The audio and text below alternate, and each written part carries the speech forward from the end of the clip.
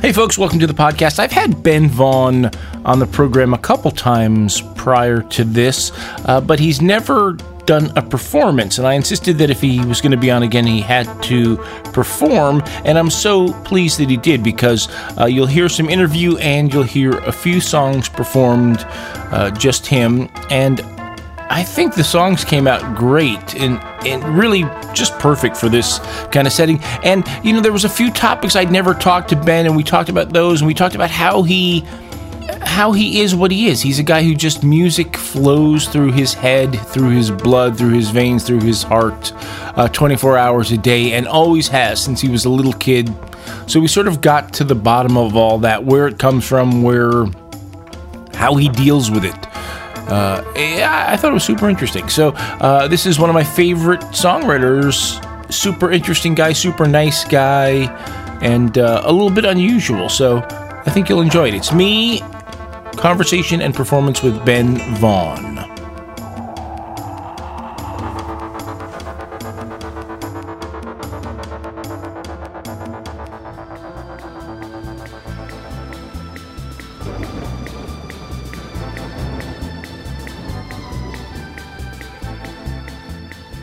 Okay, there is Gotta See Jane from Ben Vaughn's brand new EP. Just came out yesterday. It's called Interpretations. He's here to talk about it, maybe play some songs for us live. You are a musician, a performer, record producer, TV music making guy, syndicated radio host, a songwriter, brand new record. Tell me about that song. Where'd it come from? Oh, man, I heard it back when it came out in 1970. By Ardeen Taylor, and it kind of came and went. It was not a hit in America. He had a hit shortly after that with Indiana Wants Me, which is a soft rock classic with a police siren in it, which is amazing because you're allegedly not allowed to play police sirens on the radio because people will confuse it with a real police siren and pull their car over. And he had a hit with a song with a police siren in it. But before that, he put out Gotta See Jane, and I've been really fascinated with that song forever. I always thought it should be sped up, and in the tradition of Along Comes Mary and Subterranean Homesick Blues, just shoving as many lyrics in there as you can at a fast tempo. That has always appealed to me. Chuck Berry with Too Much Monkey Business, you know. So I decided to take that song and speed it up and then back it off just enough so I could get the lyrics in. Gotcha. Pick some really interesting songs to cover, and you are a really prolific songwriter, and we'll get to that. And I think, you know, I'm a music-loving guy. I got a lot of records, and I did not know most of these songs. I knew some of them, and some of them were kind of in the deep recesses of my brains, but that was one totally not on my radar. Did you purposely try to pick songs that kind of fell through the cracks? Well, I picked songs that I thought need to be heard. You know, and they fell through the cracks, but, you know, sharing songs that you like with other people, that's what you do on your show. You like a record, you immediately want to share it with people. And I've always been that way, and as an artist, I haven't done it that much because I'm a songwriter. I'm distracted with my own writing. But, these songs, they're really great, high-quality songs, and for whatever reason, at least in America, nobody knows about them. Until now. I was reading through your publicity material, and there's this line about you being a weird kid that I thought was interesting, and I'm going to read it to everybody. I could be in a pizzeria or at a gas station or at home in my bedroom. It didn't matter. If a well-crafted song came on, I would stop everything and pick it apart. Lyric, melody, everything. I gained a reputation as a weird kid, but it was worth it. The education was there for the taking. It didn't matter who was around. So that's a literal, true example from your life? Oh, completely, yeah. I would disappear, like I would be with people, and all of a sudden they're like, "Where's Ben?" And it was me listening to Roger Miller and picking apart his lyrics. I mean, it happened naturally from the time I first heard music. I would hear it and pick out the instruments and follow the lyrics. And I remember the first song. You know, I grew up in the Philadelphia area, so doo-wop and Cameo Parkway were, you know, the first things I heard. And one song, Silhouettes by the Rays, was still on the radio back then, and I remember that's the first song I ever picked apart because it has a surprise ending. The third verse, he goes to the house, and it's the wrong house.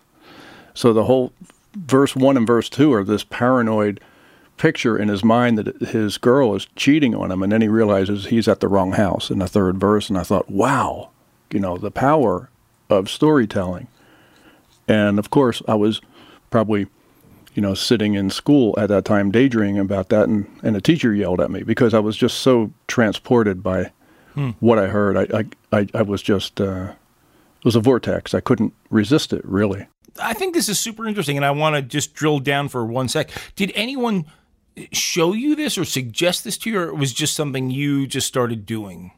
I just started doing it. I don't know why my antenna was up, I have no idea. But any teachers or anybody who said, hey, this is kind of an interesting gift this kid has, was there an upside, or was it only people thinking you were crazy? That was the opposite. They thought that I was a slow learner, actually, in school, because I was so distracted by music. They thought something was wrong with me. So it actually, but I didn't care. The thing is, I didn't care because I loved music so much. It didn't matter to me whether anyone understood me or not. I was just so into it, Were your folks on board? No, not at all. My grades went down the minute the Beatles were on Ed Sullivan, and it was because of rock and roll that my grades went down. My dad made the right connection. He said, this rock and roll stuff is juvenile delinquent music, and your grades went down the minute you really got into this. And so I wasn't even allowed to have a guitar in my house until my grades got better, which never happened. So I learned how to play guitar at a friend's house on the side. I remember my dad was amazed when he heard me play guitar. Like, instead of being happy, like, wow, you really play guitar well, he was like, hey, how did you learn how to do that? You've been cheating on me, yeah. Exactly, around behind his back. You did some covers for us for the series of Super Hits of the 70s CDs we made for the fundraising here. And I remember talking with you about how you had this ability to sort of find the song hidden within the song. Do you agree with that? And do you think that is a sort of a unique talent you have? Well, that was your description, actually. When I did Hitchin' a Ride for your collection, you said, wow, you found a song within the song, which I thought was an interesting way of describing it. Yeah, I hear the song, I can separate, well, I guess we all can do this. I'm not really that unusual in this sense, but I can separate the production and the arrangement from the actual song. They exist. A great song should be able to succeed with any arrangement or no arrangement. And Hitchin' a Ride to me always sounded like it could have been a folk song almost. But the record itself has all the groovy production stuff, Yeah, I agree. Some songs do come down to, you can kind of imagine a person with a guitar in their kitchen late at night trying not to wake everybody up and writing this song. Even though the record may sound nothing like that, you can kind of hear how maybe it just boils down to that. And I love those kind of songs. Although there are, there's no, as long as the song turns out good, there's no bad way to write a good song. So we've established that you are this guy who does all kinds of stuff with music, and I think now we're kind of seeing a link of how that person evolved. One of the things you do is this radio show called The Many Moods of Ben Vaughn. Where can folks hear it, and are you a guy with 1 million records? I think 1 million might be an exaggeration. I have a lot of records, 45s, albums, 8-track tapes. I play 8-track tapes on my show because somebody has to. Well, I'm on 28 terrestrial radio stations right now, and also the podcast is really popular. A lot of touring bands download my podcast and listen to it, and I get a lot of emails and messages from touring musicians because I'm all over the place as far as what I like. Nina Simone, Merle Haggard, The Stooges, garage rock, French pop music. I'm just, kind of obsessed with all music. I'm a Lawrence Welk fan, and not ironically. And the show is available wherever you find podcasts. I mean, it's very easy to find. It's everywhere. And it's really been a great thing because when I first started listening to music, when I hear a great song, my first impulse is, who can I play this for? Who can I play this for? And I'll think of a person and I'll play it for him because I can't believe that I've discovered it and I want other people to hear it immediately. So the show has been really great for me. It's like your show. This outlet is phenomenal, really. Yeah. I guess I should mention that folks can get information about all of this stuff we're talking about at benvaughn.org, benvaughn.org. So, okay, so this is an EP. It's called Interpretations, and it is covers. It just came out yesterday. But you are a great songwriter, and we've heard some of your songs throughout the show today, and you have a real particular point of view, and you were able to sort of fold this lifelong love and studiousness almost about music into your own thing. You know, it's not just rehashing stuff. It's definitely filtered through the Ben Vaughn machine. So some of your earliest stuff was getting songs to this band called the Skeletons from Springfield, Missouri. Kind of a legendary band, a little bit of a musician's favorite band, kind of a band. I don't know if we've ever talked about that, but I know Lou passed away recently. Tell me about how you started to get songs to them and what happened. Wow. It's an interesting story, and it starts with Brinsley Schwarz, if you can believe that. I was a huge Brinsley Schwarz fan in the 70s, which was a lonely pursuit in America. I was the only person I knew that was really into them. And I was at a record store in Philadelphia looking for Brinsley's albums, imports, and the woman who worked there said, "Oh my God, you too?" And I go, "What do you mean?" She goes, "Oh, my best friend in Washington, D.C. is a Brinsley Schwarz fanatic. I got to put you in touch." So Bruce Rosenstein is his name, and he had a mail-order record company, and I was working as a paste-up artist at the time, the night shift, as a paste-up artist. And I started doing graphics for him, and he started a label and reissued Double Shot of My Baby's Love by the original Symptoms, which is one of the names that the Skeletons and the Morels went by. That's why nobody knows who they are, because they kept changing their name. Not a good business plan. But I did the sleeve, the 45 sleeve for it, and the Skeletons played in New York at the Peppermint Lounge, and I went up. It was the first time I was ever on a guest list. I drove up in my Rambler in the middle of winter with no heat, and I went there to see them play, and I introduced myself, and they loved the artwork I did, and they asked me what else I do, and I kind of just, sheepishly said, "Well, I'm actually a songwriter," because I was writing songs, but I wasn't showing them to anyone, I wasn't sure if they were any good. I was working day jobs, and they said, "Send us a cassette tape of your songs, because we're too lazy to write. We don't really like writing songs, so send us a cassette." So I did. I put 10 songs on a cassette, and I sent it to Lou Whitney, and he called me up and said, "We just worked up 5 of them. The audiences love them. Send more."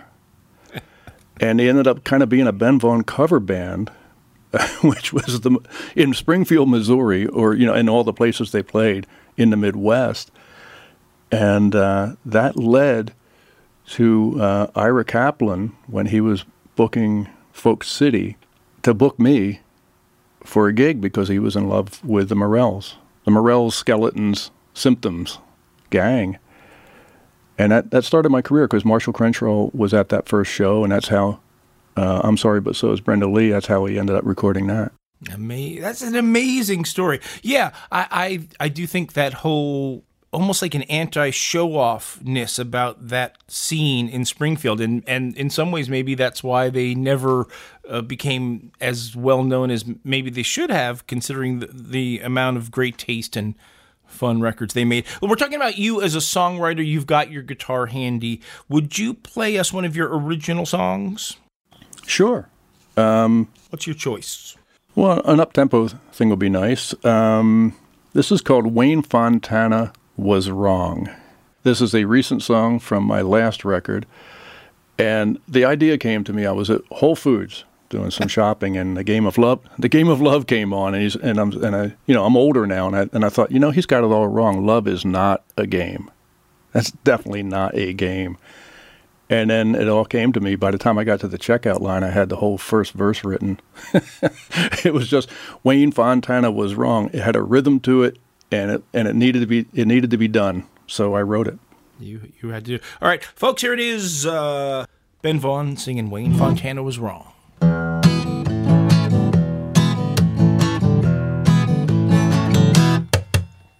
Wayne Fontana was wrong. Wayne Fontana was wrong. Love ain't a game you can play all day long. Even though I love his song, Wayne Fontana was wrong. When you look her in the eye, don't be shy. You don't need no secret sign. Just say what's on your mind. And if you do, true love will come to you. That's why I'm telling you that Wayne Fontana was wrong. He was wrong. Wayne Fontana was wrong. So wrong. Love ain't a game you can play all day long. Those were the background vocals. Even though I love his song, Wayne Fontana was wrong. Solo.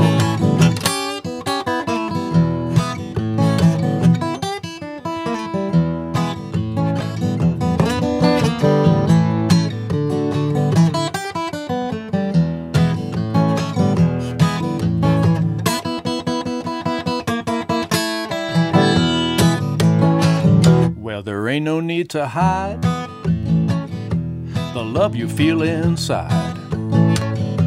Just wear it on your sleeve so she can see it and believe. If you lay it on the line, she'll be yours in time.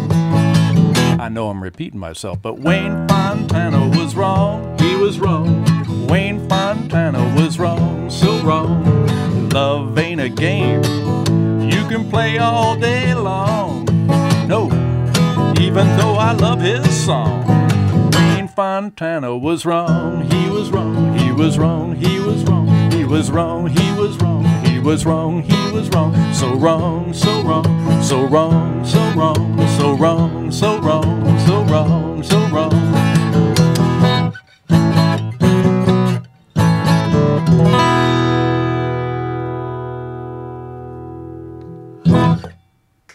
Oh, the sound of one hand clapping there, Ben Vaughn, live here on the program. That sounds fantastic. You've got it handy. Can you play us one more? What do you got? What I want to play is what's now considered my signature song, which is a surprise to me because I wrote it about 40 years ago. It's called Too Sensitive for This World.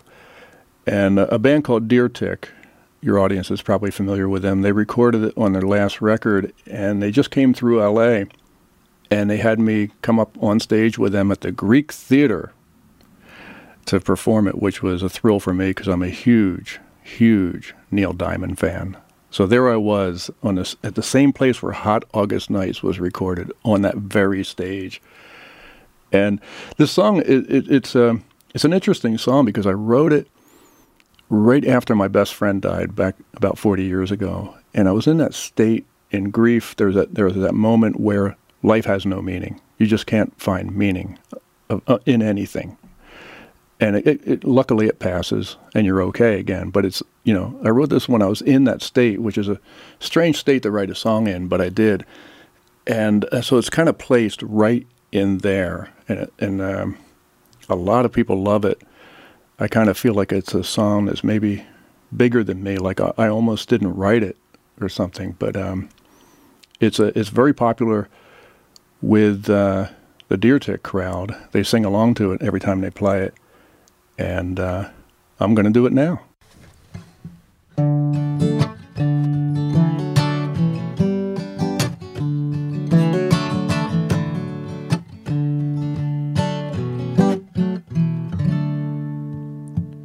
Every day starts with a broken heart. I must be too sensitive for this world. Well, I know it ain't right to cry every night. I must be too sensitive for this world.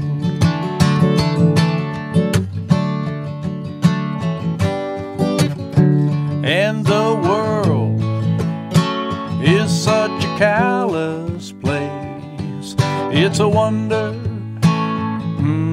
it's a wonder, it's a wonder. Anyone survives.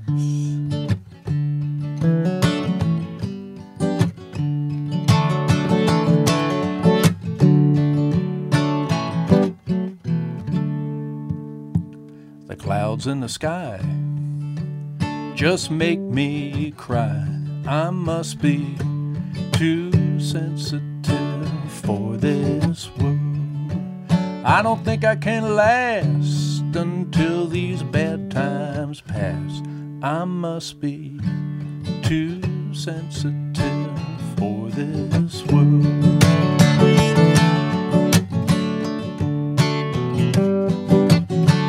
And the world is such a callous place. The world is such a selfish place. And life is such an awful fate. It's a wonder, it's a wonder, it's a wonder. Anyone survives.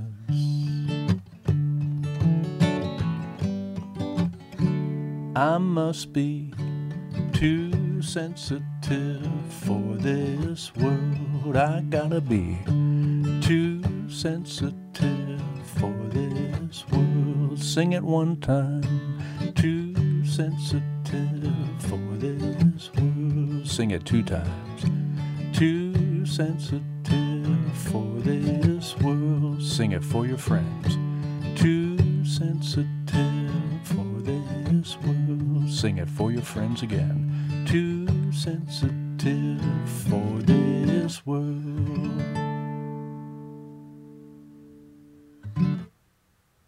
That's amazing. Don't you think that there's something very special? Like, you can think your song is good and your friends can think it's good, but when someone covers your song, it's kind of nice to have that independent validation that it's reaching people.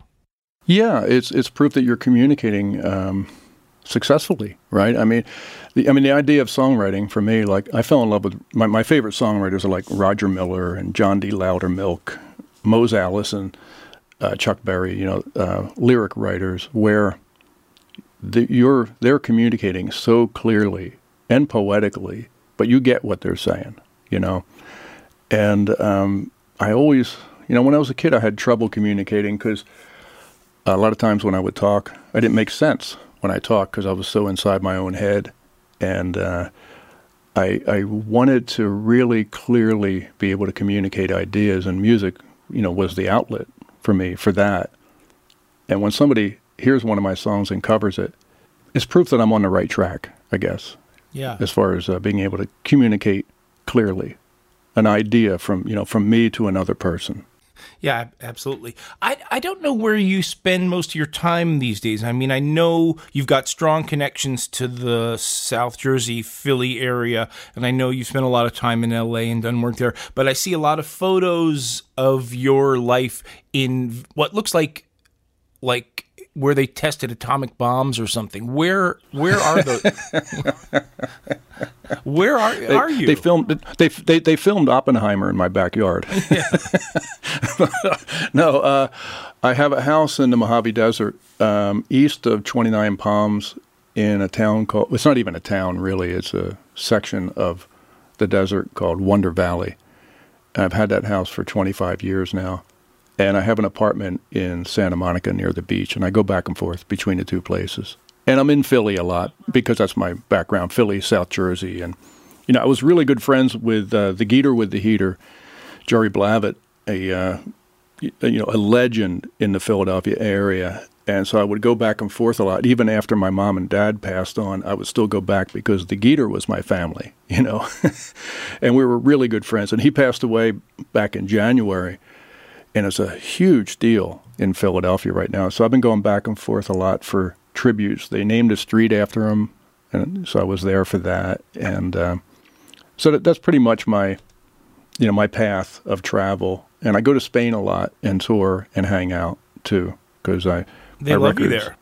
Yeah. Well, when my records came out, I got a record deal in 1986, and not much ever happened in America. I toured constantly, and I stopped at every college radio station, and I was, everywhere. But it didn't click for whatever reason. But in Europe, immediately, in Spain and France and Italy, in particular, the Romance language countries, they went nuts over what I do. And I've always been able to go over there and tour since the mid-'80s. And I love it. It's a great place. Spain is a great place to be sort of famous. It's really awesome. Yeah, and they know how to have a fun time, at a rock and roll show in Spain. So was Interpretations recorded out in the desert? Where was it made? It was made in my apartment in Santa Monica, actually, where I do my radio show. Same equipment. I just moved a few things out of the way, and I played everything on it, so I didn't have to bring a bunch of people in or amplifiers or, a full drum kit or anything like that. I'm playing everything.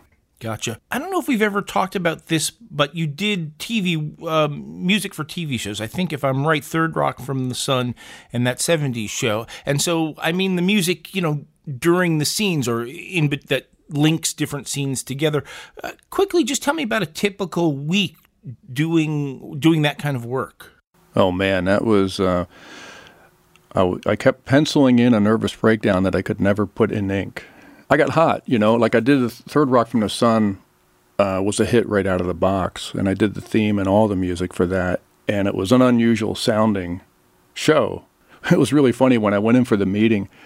They said, we're looking for American rock and roll as if played by aliens, and we think you're already doing that. And I was like, thanks. I'm not sure. Of course, I've been hearing that kind of thing my whole career. Like, we love you, but if you could just be a little, more centered. If you could come in toward the center a little more, we'd know how to market you.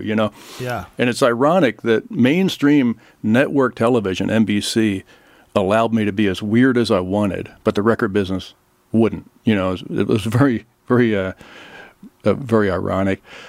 And that show became a hit, and then the same creators of that show created that 70s show. And then I was doing two shows at the same time. And then I had an agent. I got signed to CAA, and they said, take as many as you can. So at one point, I think I was doing 3 or 4 shows at the same time. And wow. I had I built a studio, and I had a whole team of people. Ben Vaughn Productions was a real thing. And I never liked it. I never liked having that much responsibility and power, and the status of it never really connected with Hollywood as something that it was never anything I aspired to. All I ever wanted to do was stop working a day job and become like a middle class musician who makes money from music. That was as big as I dreamed ever. And to hit Hollywood and have all this stuff happen was not part of my dream. So I was always off to the side of it. I loved doing it. It was great. It was really cool to watch productions happen, to watch rehearsals and watch scenery being built, electricians coming in, actors rehearsing their lines, and, the whole thing, post-production. I learned a lot, and I loved it. But I always felt like a guy who was visiting that world. I never really, I'm just not the right person to live and breathe Hollywood, Doesn't appeal to me that much. I would assume that after years of whatever, making, $50 or gas money or, whatever, that steady influx of pretty good money changed your life in some way. I assume you bought your house, etc. Must have been nice. It completely changed my life. Yeah. I finally got paid for something. That was an unusual feeling. I had to get used to it, And I was working so much. I had poverty down. I was poor until I was in my 40s. Really poor in order to do my music. And, and I had child support and stuff. I was a responsible adult. And when I had poverty down, so when the money rolled in, I didn't see really any reason to change my lifestyle because of it, because I liked the way I was living. I learned, I buy my clothes at thrift stores, I buy used records. and books. I was driving a Rambler. I didn't see why that should change. So when the money rolled in, I didn't really spend it, and that's what I'm living on now. So it really was a great thing to happen for me. Yeah, I'll bet. You've produced all kinds of cool legacy artists, mostly back at a time when there was money around to do those kind of cool projects. But just a hypothetical question. If you could pick somebody, living or dead, to, make one more last record with, somebody you think you could have really brought something out of, who would it be? Brenda Lee. She's still around, too, isn't she? Yeah, I know, and a legacy record needs to be made on her. She's still performing. You get the right material and the right musicians and the right studio and gain her trust, and you got a great record. Whether it's me doing it or someone else, I think that record needs to be made. Yeah, boy, I totally agree. I want to remind folks that Ben has been on the show a couple other times in July of 2014, along with Tom Doyle, a guy who wrote a book about Paul McCartney, and in April of 2011 with you and a photographer, Tom Hearn. Both of those archives are over at wfmu.org/Michael, and we sort of talk in both of those more generally about Ben's life, and I guess whatever projects you were working on at those times. But if you want more of the backstory, go over to the archives and check that stuff out. The new record is called Interpretations. BenVaughn.org is the website. Could you play one more short one for us? Can you do something for us, one more, since you're set up? Yeah, I'm kind of itching to do this one, actually, because it's custom made, I think, for your audience. As a matter of fact, your audience may be the only audience to really ever be able to appreciate this tune. Wow.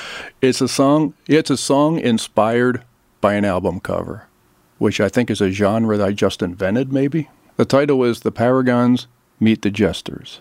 All right, Ben Vaughn, ladies and gentlemen. Little finger snapping there. When the Paragons meet the Jesters on a cold and rainy night, when the Paragons meet the Jesters, there'll be no police in sight. When the Paragons meet the Jesters, let me put it to you straight. When the Paragons meet the Jesters, you better not stay out late. When they go dwee dee dee dee dee dee dee dee dee dee dum bum, dwee dee dee dee dee dee dee dum bum. When the Paragons meet the Jesters, it won't be no friendly fight. When the Paragons meet the Jesters, it won't matter who's wrong or right. When the Paragons meet the Jesters, let me put it to you, kid. If you want to live, you better stay hid under that trash can lid. When they go dwee dee dee dee dee dee da ba dee da ba dee dum bum, dwee dee dee da dee da ba doom dee ba dee dum bum, dwee dee dee dee dee dee dee da ba dee dum bum, dwee dee dee dee dee dee da ba dee dum bum. When the Paragons meet the Jesters in an alley cold and dark, when the Paragons meet the Jesters, no telling what they might start. When the Paragons meet the Jesters under a neon moon, you better make some room, 'cause pretty soon there'll be nothing nobody can do. When they go dwee dee dee dee dee da ba dee da ba dee dum bum, dwee dee dee da ba dee ba da ba doom ba da dum bum, dwee dee dee dee dee dee ba dee da ba dee dum bum, dwee dee dee da ba dee da da doom ba da dum bum. When the Paragons, do you own that album, Ben? Oh, yeah. It was a big part of my childhood. My uncle was a rock and roll fanatic, and he gave me a copy of The Paragons Meet the Jesters when I was probably 6 or 7 or 8 years old, and I had it on my wall. You know, it looks like a gang fight is about ready to erupt on that cover, and I always imagine, and the music on it doesn't sound like juvenile delinquent music. As a matter of fact, it's a fantastic record. The Paragons and the Jesters are not your standard doo-wop. It's very ethereal and really advanced vocal harmony, both of those groups. Not cliched at all. And but the cover, I've been obsessed with that cover forever. And if you see it, your listeners are probably familiar with it. I'm sure they are. But if you're not, Google image The Paragons Meet the Jesters, and you'll see what I mean. It's like it's sort of like a West Side Story thing about to break out. So this new record, Interpretation, just came out yesterday, and what is the state of music business for Ben Vaughn? You're a pretty prolific guy. Do you worry about, are you spending lots of time trying to, get folks knowing that this record exists, or do you just move on? How do you deal with it? I don't worry about anything anymore. I really don't. I define what I do now as post-career, and I've never been happier because it's post-career. A lot of the worries and anxieties and concerns that people put in your head, like, I got a record deal in the 80s, and a lot of bad ideas were suggested to me, and I was pushed into situations like anyone with a record deal is. You got to get on stage even when you don't want to because it's good exposure. You got to do this, you got to do that. None of that exists in my life anymore.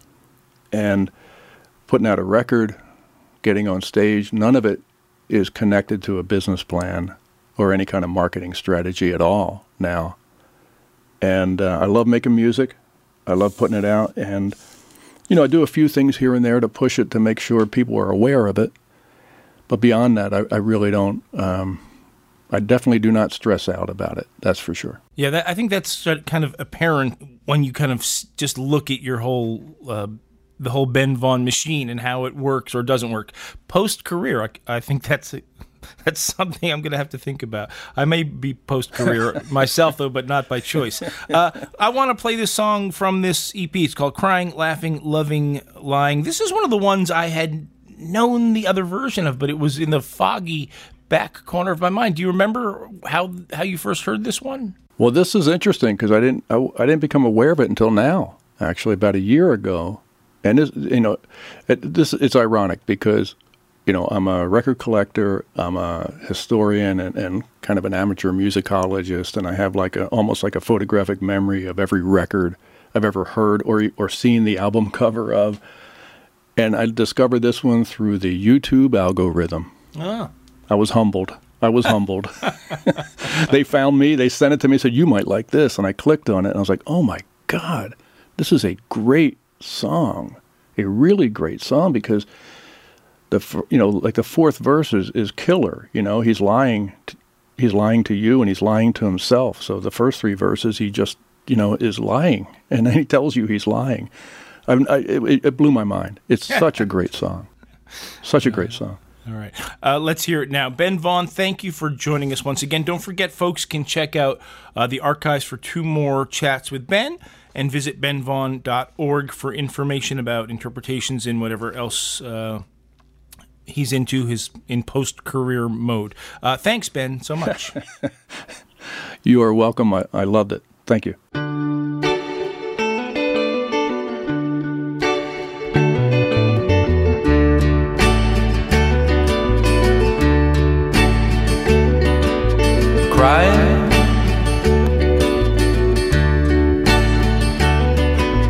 Crying never did nobody no good, no how.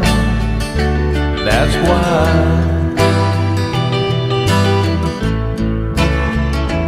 I don't cry.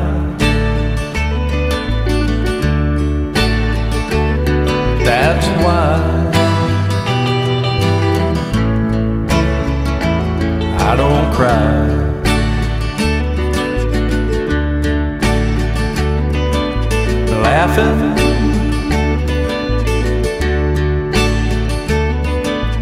Laughing sometimes to somebody some good somehow.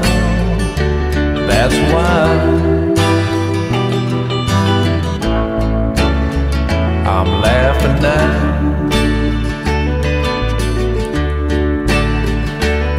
That's why I'm laughing now.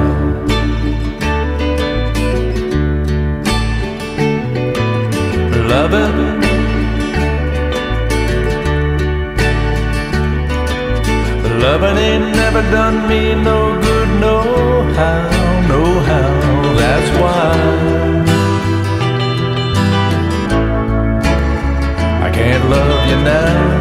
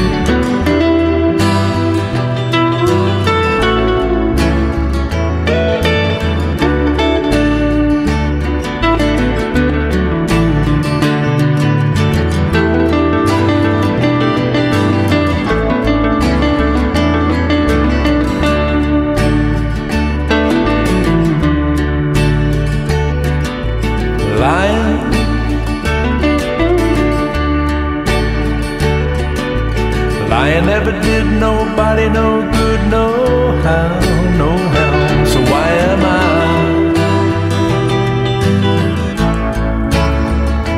lying now? Why am I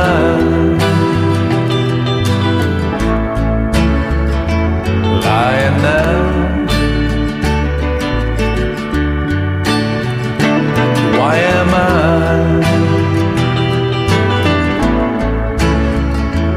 lying now?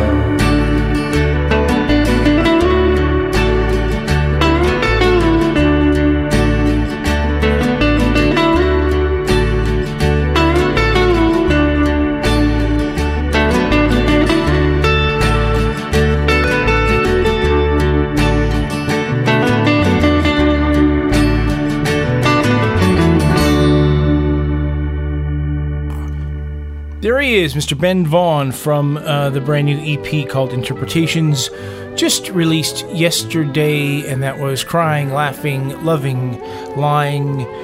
You can get information over at benvaughan.org, benvaughan.org. Thanks, Ben. And thanks to Greg from Zone 5 for filling in for me last week. I'll be back next week right here. And Rex is back. He is next, so stay tuned for more number one summer fun from the great Rex. Thanks, Ben Vaughn, and we'll see you next week, folks. Ever get the feeling you've been cheated? Good night. This is WFMU East Orange, WMFU Mount Hope, New York City, and Rockland County, 91.9 FM and online over at WFMU.org.